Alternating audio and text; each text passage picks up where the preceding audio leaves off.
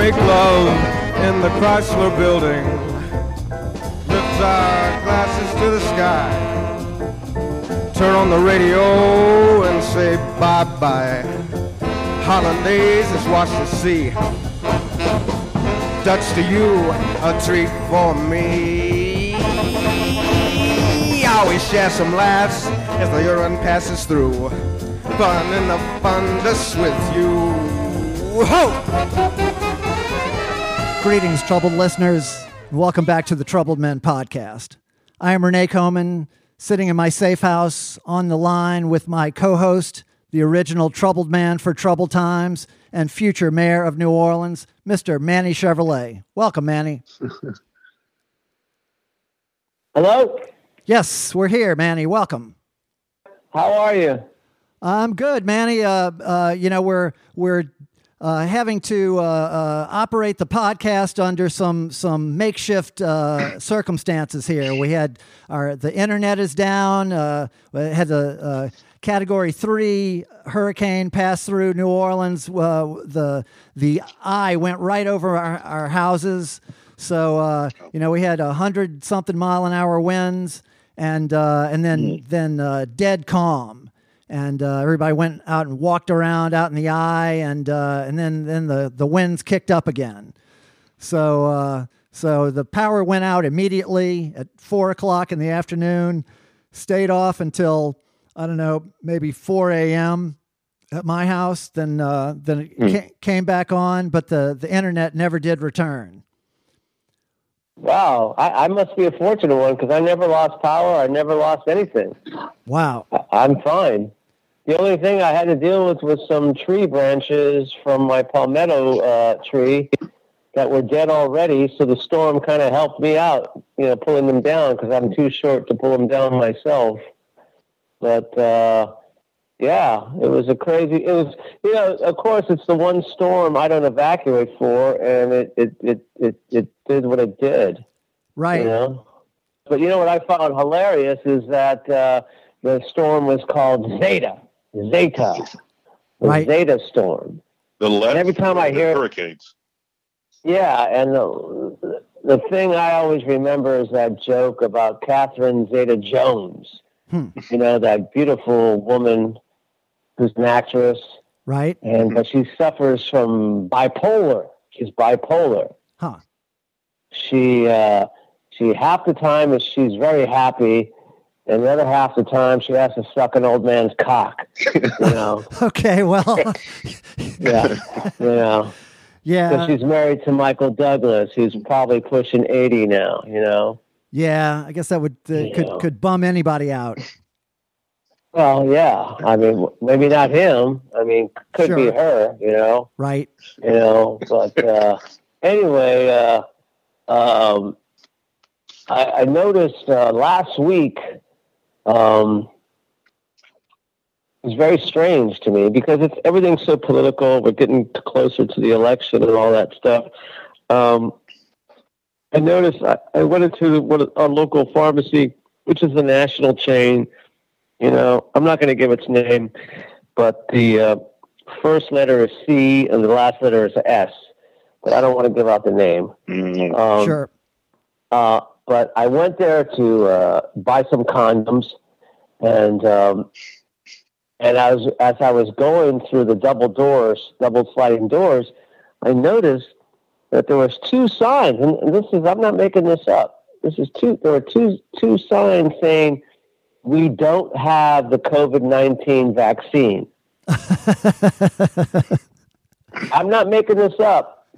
I don't believe in God, but I'll swear to God on this one. Okay. And I thought to myself, what the hell is that? They had signs saying, "We do not have the COVID-19 vaccine." So were there people that were told by their leaders that C-blank-S had the COVID vaccine? Well, the president has been saying that we're going to have a vaccine in just a couple of weeks for a month or so. So maybe people heard that and thought, well, a couple of weeks have gone by. They must have it. I just found it funny that these poor workers there, at this place had to say, we don't have a vaccine. I don't know where you heard this from, but we don't. And that guy, this guy, he's such an idiot.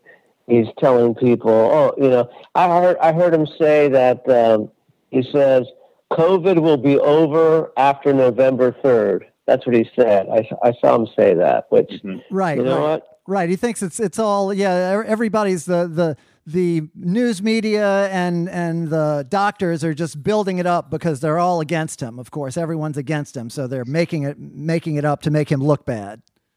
Right. Yeah. Yeah. I mean, it's crazy. And I'm getting to the point where I just want this, I just want Tuesday to come really fast and get it over and done with and see what happens, because win or lose, especially if he loses, he ain't leaving. We're going to have to get the army to, the jaws of life to pull him out of the Oval Office. Yeah. And I saw today that his wife, who hasn't said a word in over a year, was stumping for him in Florida. Huh. So that's crazy. But what's crazy? I saw that there's a it seems like every year there's a new type of drug that's killing our children. Remember, like a couple of years ago, it was Flocka. Flocka, sure. We had Flocka. Yep. Yeah, Flocka. And then there was oxycodone. And there was Flocka Stage 2. And fentanyl. That kind of stuff. Fentanyl was around. Yeah. I just like saying Flocka. I know you do. Cool, yeah, you like to. That's really good. Yeah, Flocka. But apparently, there's something that's hit the southern states, and it's trickled down, I guess, from the north. I don't know if you heard of this about a thing called purple heroin. Have you heard about this? Well, I heard about it, but I mean, I saw the headline. I didn't get to dig in to see what it was. So tell the Troubled Nation all about this new product. I don't know much about it, but it's this type of heroin, and it looks purple. Huh. And I thought you, being an ex-drug dealer, would know more about it than me. Well, no, it's that's a little bit out of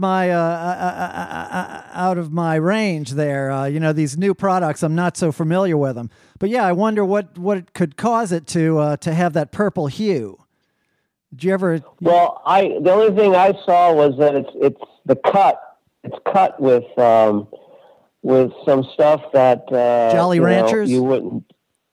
Well, yeah, maybe, or stuff that that you put your animals down with. Oh, so that kind of stuff. Huh. Okay. But I just saw the headline: a new drug in New Orleans called purple heroin, and of course, there's going to be deaths from it and all that kind of stuff, and. It is what it is, but right. I wanted to talk about something, Renee. Mm-hmm. That's your name, right? Yes. Last check. Yeah.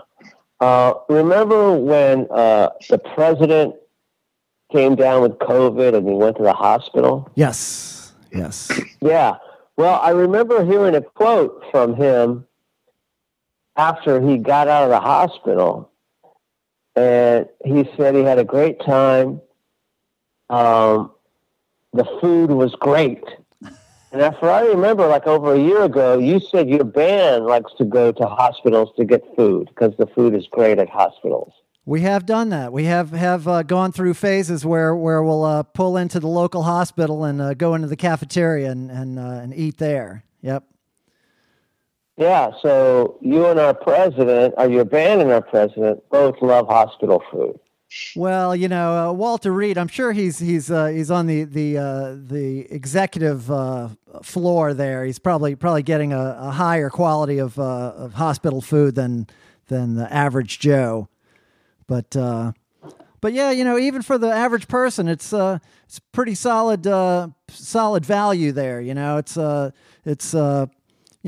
might be a little bit on the bland side. Might need a little bit of salt and pepper to dress it up. But But it's cheap, right? It's a good value. It's you're going to get a square meal. You get to pick what you want. Not every place has a cafeteria like they used to have those A&Gs and Morrison's and Piccadilly's. Those you don't find those as much anymore. But hospital's a pretty close second to that. And okay. Yeah. No, I noticed the president. He said, look how easy it was to deal with this. And everybody said, well, yeah, if you get picked up on your lawn by a helicopter and they bring you to one of the finest hospitals in the nation, you get treated with experimental drugs by a team of 20 doctors. Yeah, well, I'm sure you will have a pretty good outcome. Right. Yeah. He's an idiot. Yeah, he's an idiot. Yes. Well, Manny, speaking but, of, we're just dealing with this storm that came through. Right. The Zeta. Yes. And I had to go to work yesterday, and I had to go to work today. And today I noticed because I've always said this: New Orleans drivers are some of the worst drivers I've ever seen. Right. And now that all the traffic lights are down, what the hell's that? It's this dog I'm torturing over here. There's a couple of them over here. Pay him no mind. Oh, okay. Yeah. Now that all the traffic signal lights are down, the drivers here in New Orleans are even worse. Well, yeah. They're worse. And I'm surprised I didn't get hit by a couple of cars today because people just don't understand. When the light goes out, it now becomes a four-way stop. Right. And you have to, it goes into a clockwise position. So, do it 1, 2, 3, 4, 5, 6 o'clock up to 10 o'clock up to midnight. Those are the people who get to go. But I mean, it took me actually. With the traffic lights out today, it took me a half an hour more to get home. Wow. Because people didn't understand the four-way stop.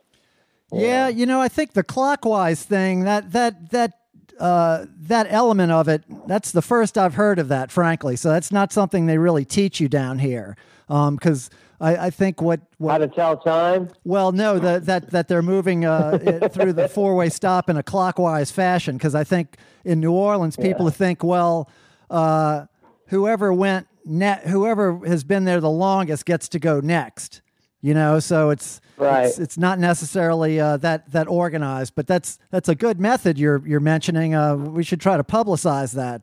So next time you're at one of those four-way stops, Manny, you're saying, well, who goes first? That's the question. If how do you know who to start the clock with? Right. Well, you're dealing with those. I don't know. I just brought it up because I had to bring it out. But listen, I wanted to bring this up before we get to our guest. Okay. Because he's exciting. He's very exciting to me. Oh, yeah. During this, last week or so, where we didn't know what the hell was going on with this storm and all that, I got to listen to some shows, because I really don't. I have to catch up on a lot of our shows. Okay. Because I don't, and I realized that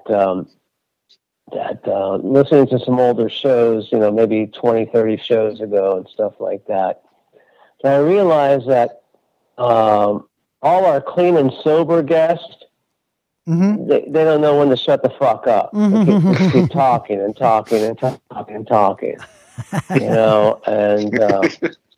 and especially the white ones. Yeah. Yeah. And then I realized that that sometimes when I'm talking, I'm crazy and I'm insane. Yes. And I'm crazy and insane. And that's just the way I am, because I'm crazy, Renee. I'm a crazy person. Okay. And I don't mind being crazy or insane. I'm just crazy. Okay.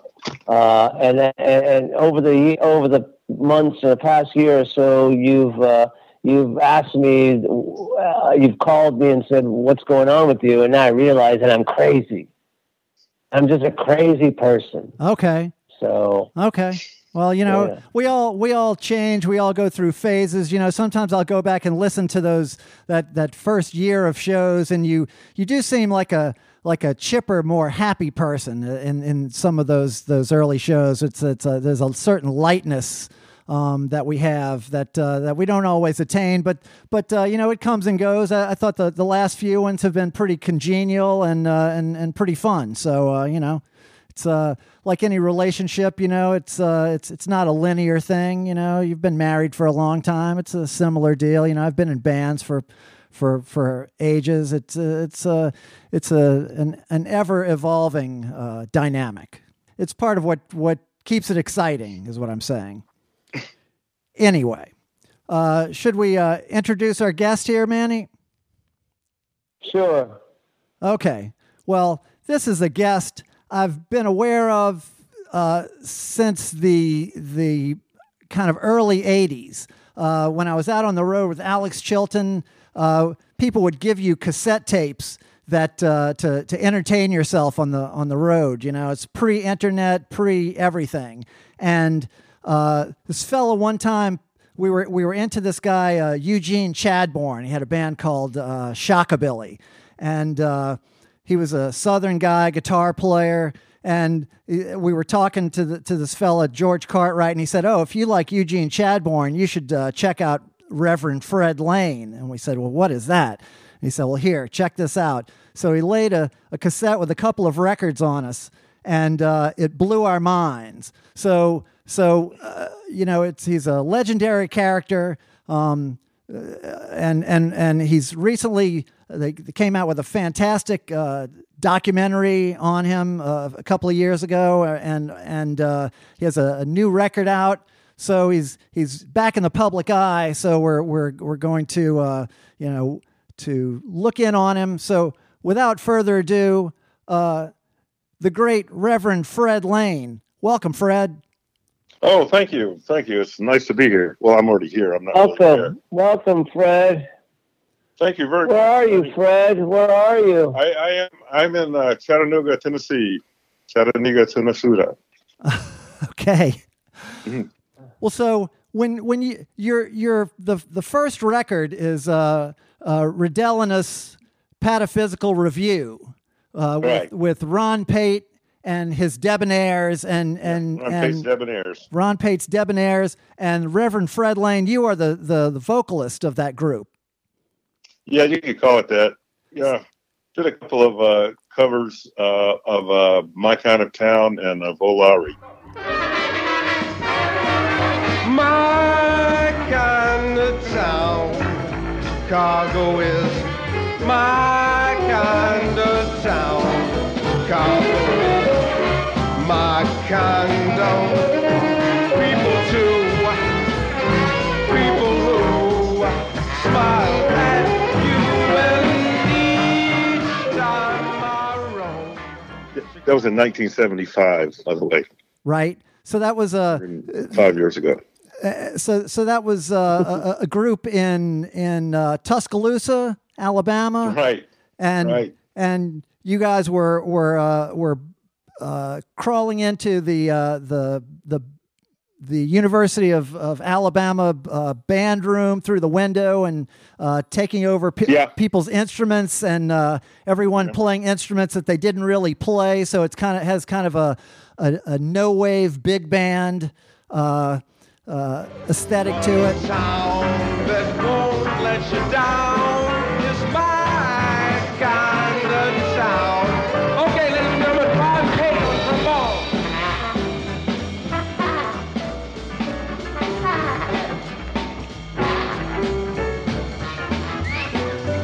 Yeah, that's right, Ron. Make it short. Ho!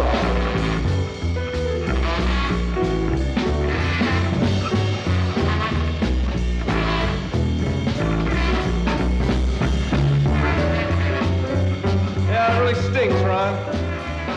And that was the first appearance of Fred Lane.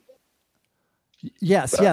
And now, so did that record come out, or did it come out right around that time, or What? It came in. It was like a year and a half later, and there was a kind of a Vegematic advertisement by Ron Pate for the Rudolphus Pataphysical Review, and Ron chopped up a lot of vegetables with the record and showed how what you could do with the record. It was not just a sound recording. So yeah, it was 76 is when it came out. So the Vegematic, right? Yeah. And so how do you get the name Reverend Fred Lane? I bought some stationery that I think cost $1 in 1972 or 73, and that was just a name that I made up and put it on. There was another one, Flounder Bunt, and I just kind of stuck with that. So just to give the people a sense, a visual sense of Reverend Fred Lane, so your standard attire would be tuxedo, coat, and tie, wingtips, no pants. No pants. Well, the pants, I think we our keyboard player was in a band, and she borrowed this guy's suit, but the pants hadn't come back for the cleaners. So all I got was the top, and so that's why I went on stage with no pants, since I didn't have them. So and then the next day, I think that was rehearsal, and then the next day was the show, and the pants came back, but I decided I didn't want to wear the pants, so it just became a kind of a trademark. Right. Yeah. It was such a hit that it was so visually identifiable. You thought, well, you got to stick with that. The Pataphysical Review part of it. So a lot of people aren't familiar with pataphysics, but would you want to give a quick thumbnail sketch of pataphysics? It's the science concerning the laws of exceptions, or the exceptions to the laws. It's kind of a circular, and it just eats itself up, like the snake that eats. And that's basically what it is. There are other people that can explain it better than that, but that's basically it. It's so it involves error and irony and you said I've heard it called the science of imaginary solutions. Imaginary solutions, right? Foundation. Many people will say it was that play, the Alfred Jarry play. Ubu the King, or right. It was been translated into King Turd and several other. Right. They'll often mark that as the beginning of modernism, sort of a forerunner of surrealism or Dadaism. Right. Theater of the absurd. Yeah. So your whole group was into this kind of tricksterism, and the idea of people playing instruments that they're not really checked out on, but it's the triumph of aesthetic over craft. So there's very little craft when people playing instruments that they didn't really know how to play, but they had an artistic urge, an impulse that you were going with. Yeah, right, and it's pretty much you could do whatever you wanted to. So that was kind of relaxing and freeing for a hairstyle. Right. And this predates the lounge movement by a couple of decades, but many people would probably count you in on that thing. Except what you guys had is a wicked sense of humor, and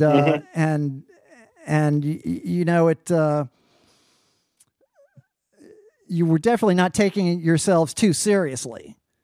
Yeah, in fact, I didn't even know what a lounge singer was until somebody pointed out Bill Murray doing that Nick Rivers or whatever character he did on Saturday Night Live.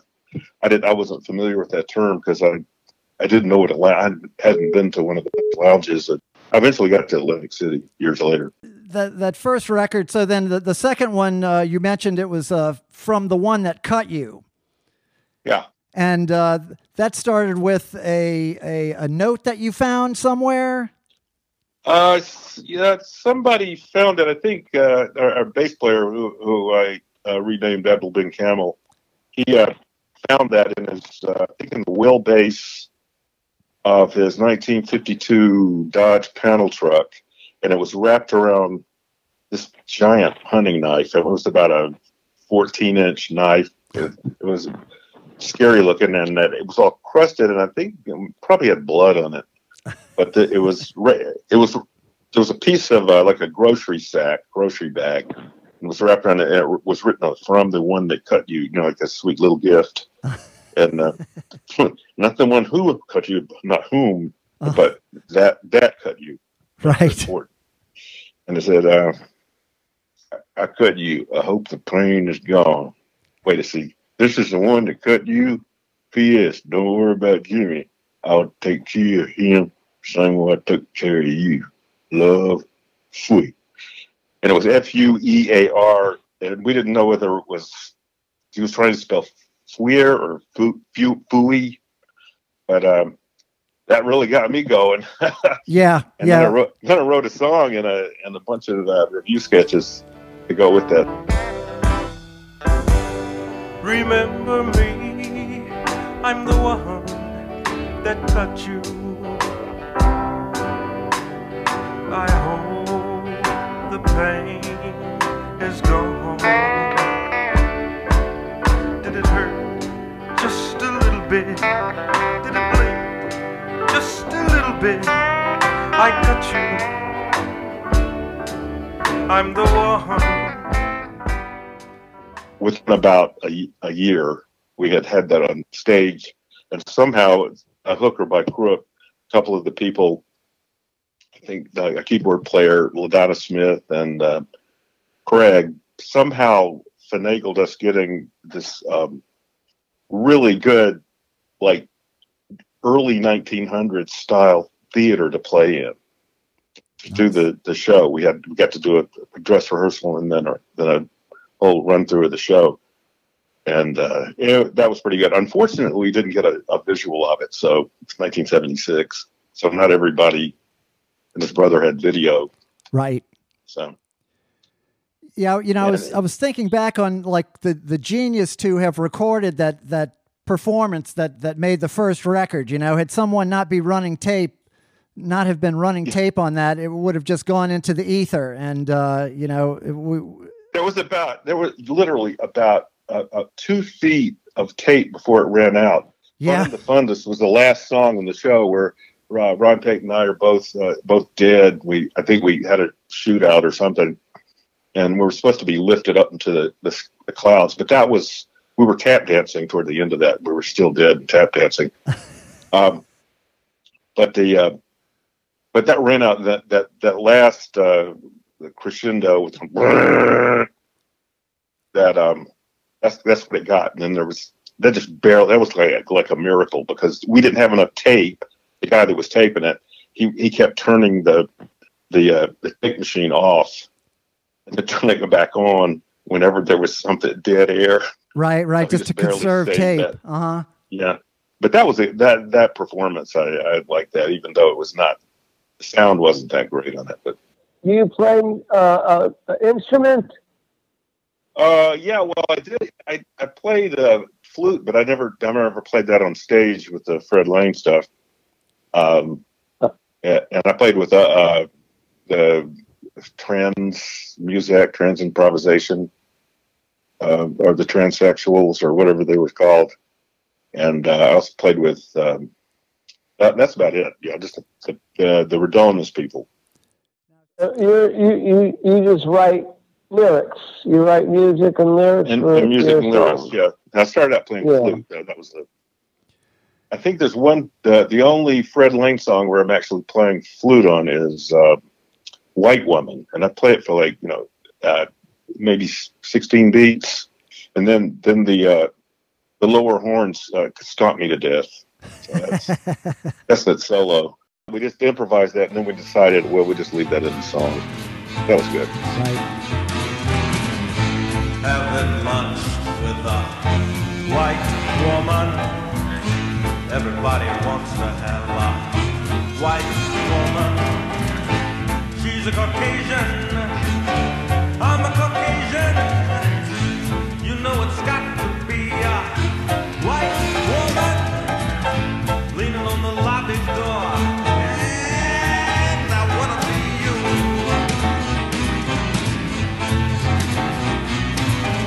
Sometimes when I'm a little sad and lonely. So how do you end up from Alabama to where you are now? You go up the highway.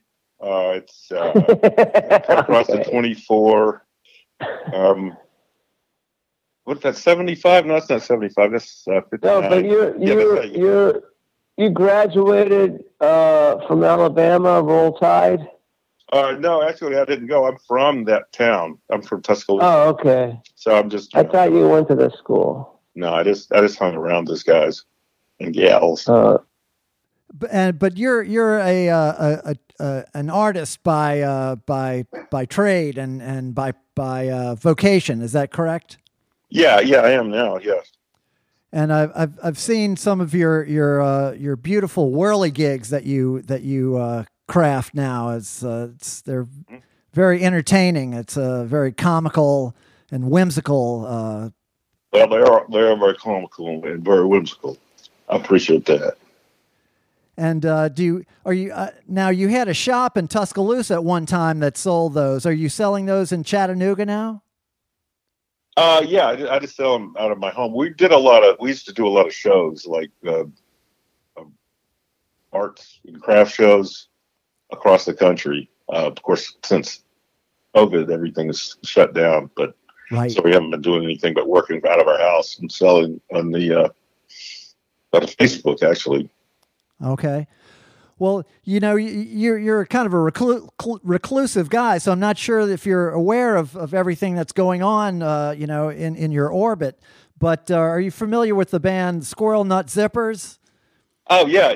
They asked me permission to do that, and I think I got permission, but then they recorded it. Because yes, Manny Jimbo, remember Jimbo Mathis? He was our guest. So he just put out a new record on the Squirrel Nut Zippers, and they covered one of Fred's numbers. I Talked to My Haircut. Cool. Yeah. Right.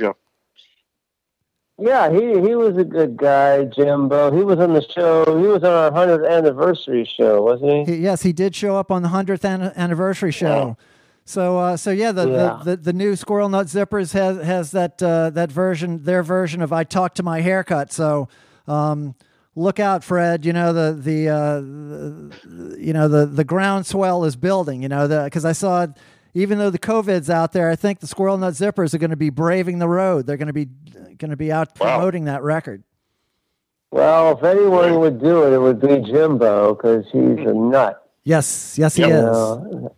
He's a nut, and we tried to get him a job down here killing rats in the French Quarter. Right. And after, what was that? After the whole COVID thing started. Right. When everything closed down. This is weird, Reverend. Back in March, when they shut everything down in New Orleans, in the French Quarter, all of a sudden it was a ghost town, and the only things in the ghost town were rats. Because all the restaurants in the French Quarter used to throw out their garbage and feed the rats. And then once those restaurants were closed down for a few weeks, the rats were like, "Where's our food? Where's our food?" So you saw rats everywhere in the French Quarter, and they were actually hiring people who had guns or BB guns to go around the French Quarter and kill rats. And Jimbo Fisher, who was out of work at that time, Mathis, right? Jimbo Mathis. Yeah, Mathis. Jimbo Mathis, yeah. He said, "Well, I got some guns. Will they hire me?" And I don't know what happened with that after that. I really don't know. Yeah. But he's a good guy. They pay you by the carcass? I think they paid you by the tail or whatever, that kind of stuff. And he was all into it, man.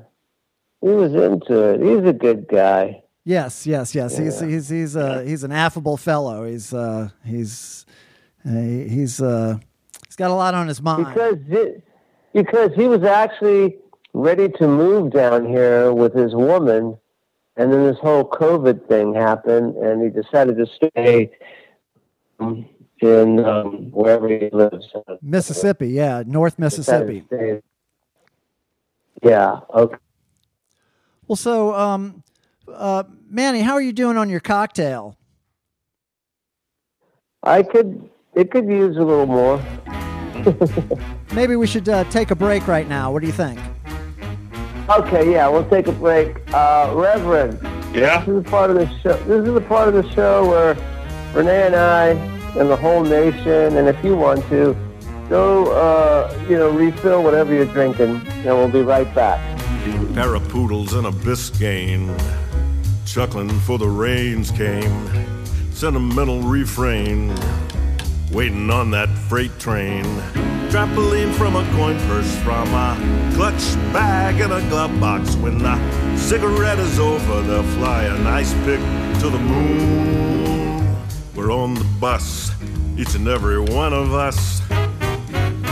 The way you hold your drink, it's tearing me apart. Put up on the bar stool, how do you do? Was it good for the cop as it was for you? Pair of poodles, one is dark and one has flaxen hair. They eased into a trailer court, they didn't seem to care. Wiggling, giggling, piggy bank cashes, 12 loaded rubber snouts up your Hollywood. Beckons like crime, it don't mean a thing. It buys a nice pick to a better world. And we're back with Mr. Manny Chevrolet. I am Renee Coman, back with our guest, Mr. Fred Lane, Reverend Fred Lane. Mr. Fred. Mr. Reverend Fred Lane. Dr. Field Marshal, yeah. Yes. So, Fred, I'm not sure if you're familiar with this product that the Troubled Men podcast has been associated with, but Manny, why don't you tell Reverend Fred about the Velo Bar? Fred, are you listening? Yeah. Can you hear me, Fred? Yeah, I got these things. Can you hear me, Fred? What? Yeah, I can hear you. All right. Listen, this podcast has been associated with this great product called the Velo Bar, VELO Bar. And Fred, Reverend, I'm telling you, this is an amazing product. It is a product that is stress relieving, protein giving, and it is made with all the right ingredients. And you know what I'm talking about, Reverend? It's made with superfoods, hemp hearts, yes, chia seeds, and CBD oil. 25 milligrams of CBD oil. Yes. This stuff is great. In fact, I just ran out of my last bar. Okay. A couple days ago, and this stuff is the greatest shit ever, Fred. Can I call you Fred? No, you can. Or do you want to be Fred, called? if you like, sure. Can I call you Reverend? Yeah, you call me. Hey, Reverend. Tell me, Sonny Have Boy. you ever performed an exorcism? I'm not sure. Probably by accident. Okay. Yeah. Okay. Sorry. But anyway, getting back to endorsing our sponsors, this is a great bar. Renee, you know all about it. Yes, it's a CBD protein bar that'll help you get through all the stress that you're going through right now. In 2020, this year has been crazy going nuts. It's a crazy going nuts year. And right now, the Troubled Nation knows this, but Reverend, you probably don't know this.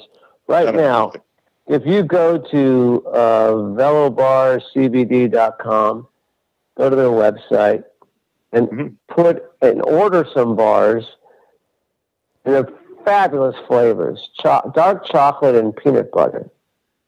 And I love them both. I do love them both.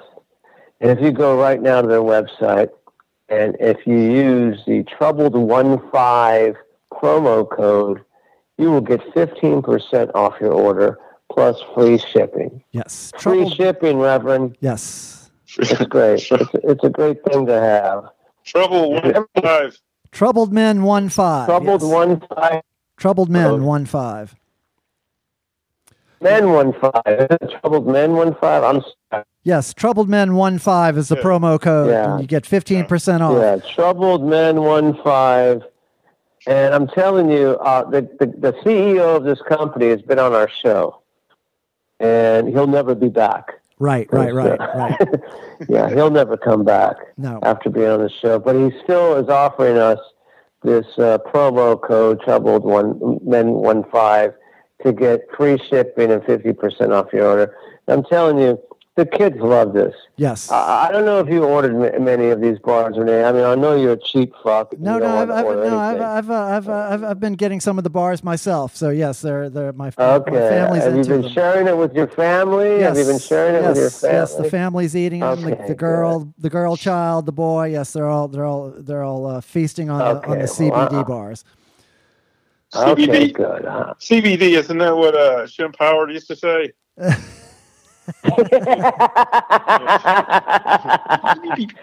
Yeah, he did exactly. That's pretty funny. Anyway, Nation, you know what to do. And you got anything else, Renee, before we get back to our Reverend? Just as always, if you want to support the podcast directly, you can jump on that PayPal link there in the show notes, or the Facebook page, and make a contribution to the cocktail fund, or just the general operating budget. You know, we put this podcast out for free every week, and we love to bring joy to the troubled nation, and we appreciate all the support. But all this happens in the space of 2 or 3 years, right? Like 74 to 76, something like that. The record for from the one that cut 76 was when the stage show was, with the 83. So there's a couple years between those. Is there any touring? Nope. No touring whatsoever. That's like 4. I think I've done with Fred Lane on stage 4 times over the last 146 years. Yeah. So you really made them count. You really made those appearances count. You got a lot of mileage out of those. And at some point, Shimmy Disc, a very cool label, reissues those records, right? And they get a little bit broader distribution. Yeah, they reissued From the One That Cut You for the 93 release. They released that in, I think, 88, and then they released. Well, no, that's not the opposite. They released From the One That Cut You in 88, and in 89 they released Car Radio Jerome. Okay. So the other one was a re-release, and the other one was the first release was on Shimmy Disc, the Car Radio Jerome. Okay. Because those records are still very difficult to find, that's and when you find them, they're not cheap. Well, Goner Records is before the COVID hit. Eric Friedel, right? It was going. He was. I think he still is going to put the first two, the From the One That Cut You and Car Radio Jerome, and re-release those. Nice. And it's so it keeps getting moved up. It was like the middle of 21 now, I think, is when they're talking about it. Okay, well that's really... Now, Reverend.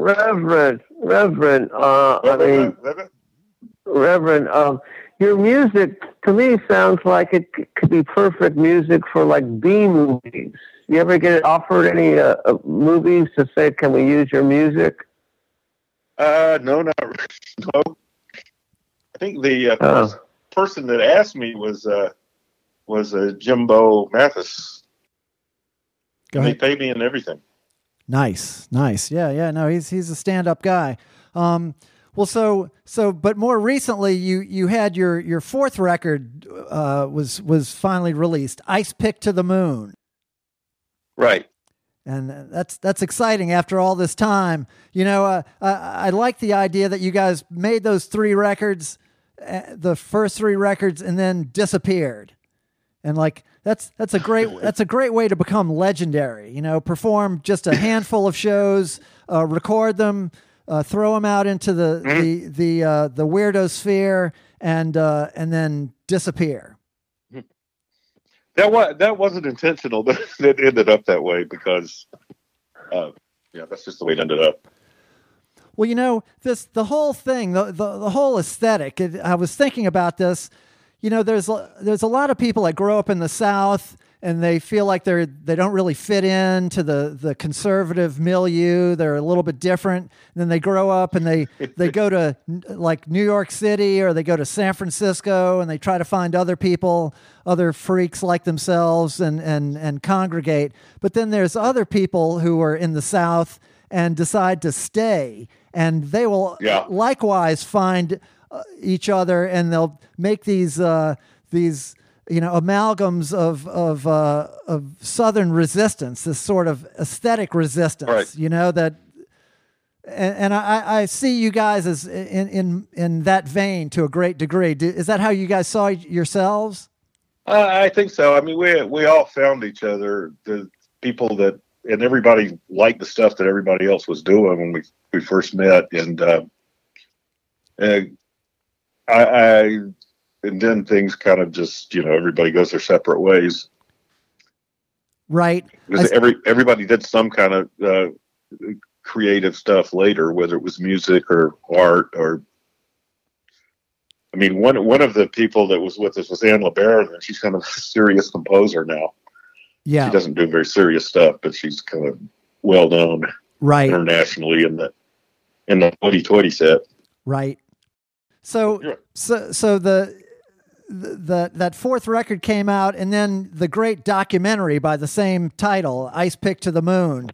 Yeah, that was Skizix. I think he found, was he working at a radio station? I can't remember, and he came across that record and became an instant fan, I guess, in the late 80s, maybe.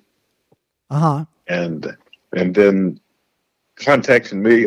It took about 20 years to get the thing made and out, but I was living, was in Tuscaloosa, I moved to Atlanta, and then by the time I moved to Chattanooga, he came up here and filmed interviews with me and all the people. It took him a long time to do that.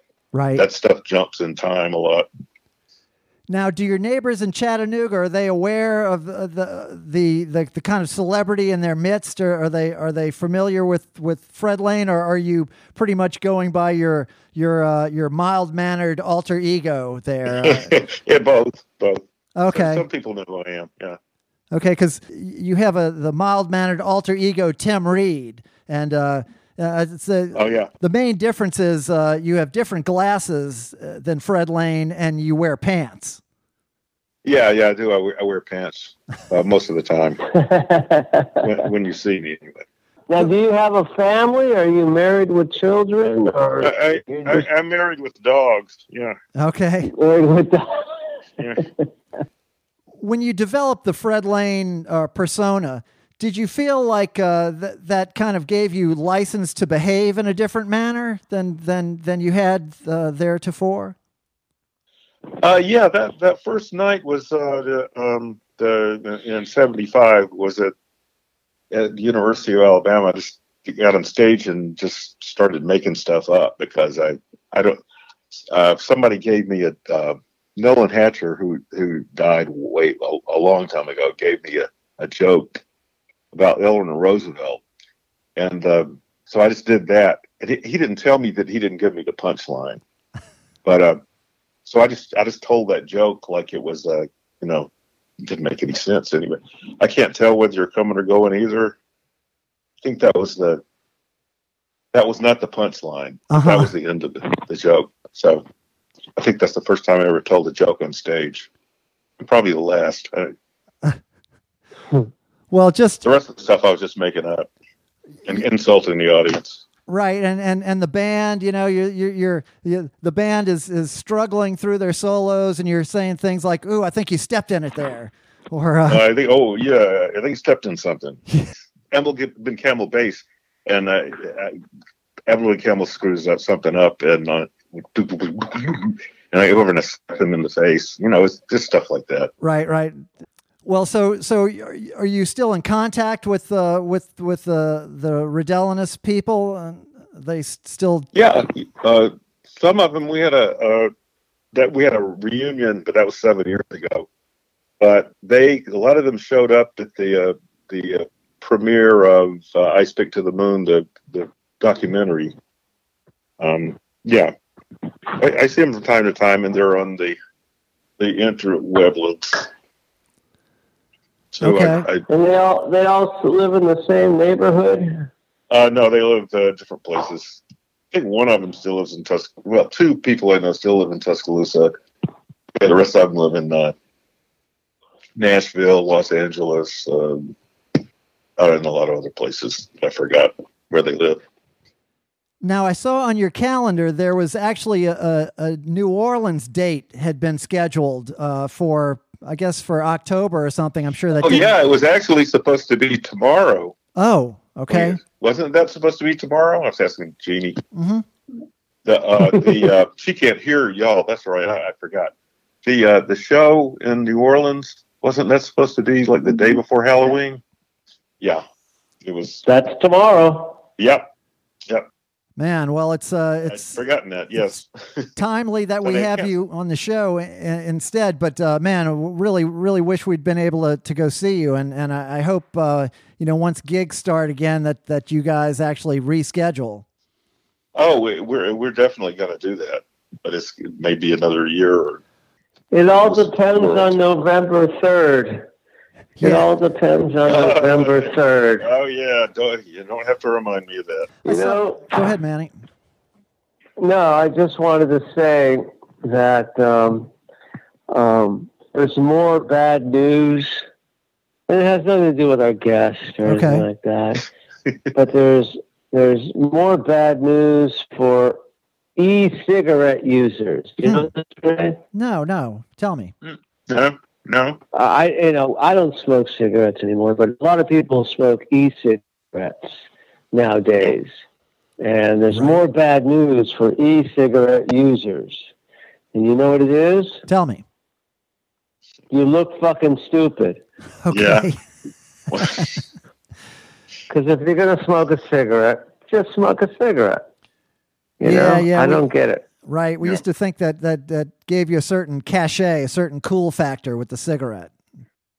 Right, yeah. And now that e-cigarettes, you just look stupid. Doesn't really translate. These are kind of like candy cigarettes that they used to have. Yeah, I mean, can you see, like, in the movie Casablanca, like Humphrey Bogart walking to his cafe?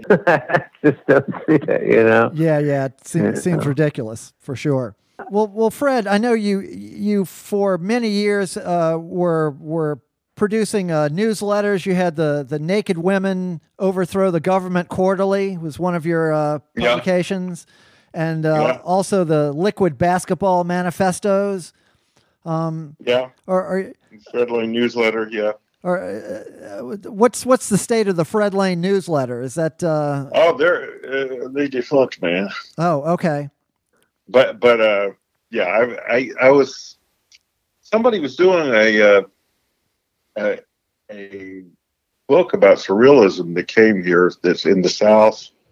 Particularly in Alabama, and so it was about half of it was about the Redonis people, and he was trying to get me to give copies of some of the newsletters, but I had cannibalized those so much, using them on the backs of the covers of the records, a lot of those pictures, and they were kind of all in shreds except for part of the bad Remington Quiet Writer typing on them, and so I don't know. Evelyn Camel's been trying to get me to start doing those again, but I don't know. No, a lot of stuff. There was a lot of stuff you couldn't it wouldn't work today. I don't know. Maybe it would. I don't. Too politically incorrect for. There's a lot of that. Yes. Yeah. Especially that. Yeah. Yeah. Well, I was wondering. I mentioned Eugene Chadbourne and these other pockets of Southern fried fruitcakes that were out there operating independently. Were you guys aware of some of these other agitators like Tav Falco and the Panther Burns? Or I did.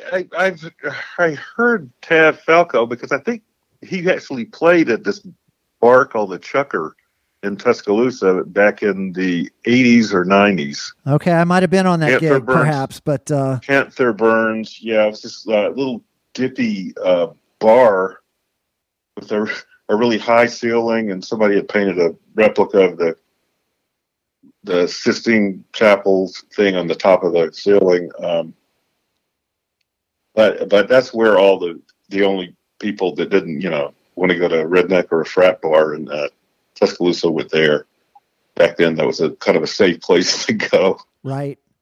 Because, being in that group and being aware of you, and again, this is pre-internet, so it wasn't easy to look people up. You would hear stories of people, you knew they were out there, but just getting a peek into y'all's scene through those records, we thought, oh, we're not alone here. Oh yeah, that. Yeah, if we would have been really hooked up to a lot of different things, if all that stuff that existed. Well, even if we had a video, of a lot of this stuff, we could have shown that to other people and they say, "Oh, that's what that is." Right. And we're just kind of isolated in a lot of ways. I think that's. Yeah, I mean, in a way, that was kind of the charm of it. It was people were developing in their isolation and drawing on many of the same inspirations, but taking them in different directions and just the absurdism of it. The artistic counterpunch to the Bible Belt. Yeah, and it was even that a counterpunch to a lot of the popular culture at the time, and because a lot of that stuff was just in the 70s are just horrible. Let's hope people who are in isolation right now will do the same thing. Okay, yeah. I want to tell you a story. Okay. Back in the late 80s, when I was working for the Hollywood entertainment industry, I worked on a show. It was a benefit show to help the homeless in the 80s in America. It was called Comic Relief. Right. Where we got all sorts of comedians to give 5-6 minutes of their stand up, and people would call the 800 number and say, "Yeah, I like Eddie Murphy, so I'll give $20 to help a homeless person." But anyway, I was one of the coordinators of this show, and I snuck in some friends of mine to the show, and we're all in the men's room smoking a J. And you know who walks into the men's room at the Universal Amphitheater? Is Mr. George Carlin. Oh, yeah. George Carlin. This is 86. George Carlin. Perfect. And me and my buddies are smoking a joint, and we're like, fuck, this is George Carlin. So we offer him, we say, "Hey, George, do you want a hit of this joint?" And he says, "No, I don't want a hit of your fucking joint. But it's still nice to be asked." And that's the way I look at life. Okay. It's still nice to be asked. I'm gonna just say one thing. Yeah. And that's one thing only. Matthew Broderick is a stalker. I was dating his ex-girlfriend in LA, and he knew we were an item, and he kept calling and leaving these messages on our phone machine. So I'm just going to put it out there. Okay. And now he's married to Sarah Jessica Parker, Sex and the City girl. Right. Who I would love to stalk her. I'll tell you that. you know. Well, Nation, look out for Reverend Fred Lane. It's all over YouTube. You can check out the early recordings. I guess Goner Records is going to be reissuing those in a year or so. So look for those. They absolutely should be in your collection. Now, Reverend, is this all going to be on vinyl or just like CDs? I'm not sure. We were also talking about somebody in Britain was talking about putting it out on CDs. I mean, it might be available for download. It may be available. Oh, okay. Okay. And so there's no vinyl. You're not going to do vinyl. No vinyl, right? I think they were talking about Goner was talking about that. Yeah. Yeah, Goner does a lot of vinyl. That's who puts out Quintron's records, Manny. So yes. Oh yeah. Quintron. Oh yeah. I've met Quintron a couple of times. He played in Tuscaloosa actually. Nice. With Miss Pussycat. Yeah. Yes, we love them. They both have been on the Trouble Men podcast separately because we like them so much. I need to listen to some of those. Oh yeah, they're great. They have a brand new record out. So do I. Yeah. So do I. All right, Manny. Well, we'll let you turn in. Once again, thank you. No, I think it's been a fabulous show, and I just want to say to everyone and to you, Reverend, thank you very much. You guys are all exciting to me. And now I have to go pass out. So good night. Okay. So thank you for your appreciating my appreciation. I appreciate. So Fred, on the Trouble Men podcast, we always like to say, trouble never ends. But the struggle continues. Good night. Good night. Don't take no plywood Clark bars. People stop and ask me about my wife. They think I broke my arm. It's just exaggeration. It's no big deal. I never felt better in my life. People stop and ask me about my broken arm. Yeah, they think I beat my wife. It's just their foolish dreams. I don't let it worry me, 'cause I'm in the prime of my life. I'm sick of my job. I'm sick of my wife. I'm sick of your face. I'm sick of this life. Gonna go to the store and purchase some hardware, my dear. Then I'll get in the car, pick up some chicken, arrive at your door, of which I will be kicking in. And I'll say what a day, where you say we both go have a drink or two. Then I put it to your forehead, put it to your temple, put it to your midriff. I'll attempt to make a dimple. And I'll put it in, put it in, put it in, put it in.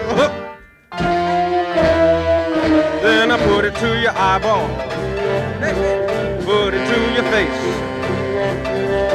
Fix myself a highball, drink to the master race. And I put it in, put it in, put it in, put it in.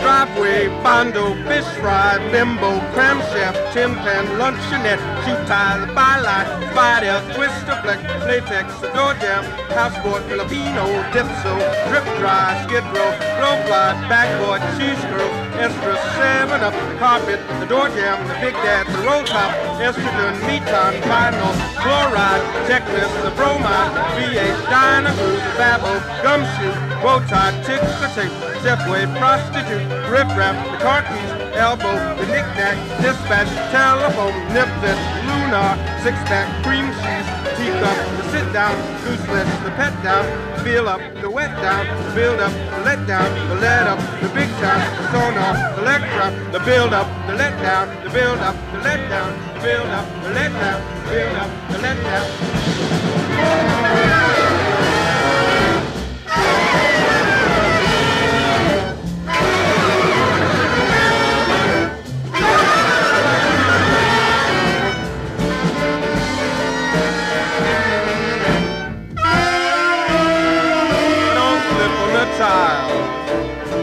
You're in an empty hospital. I don't choke on my bowel. Everything's sunny weather. I'm a happy, sappy son of a gun, living in a rubber room.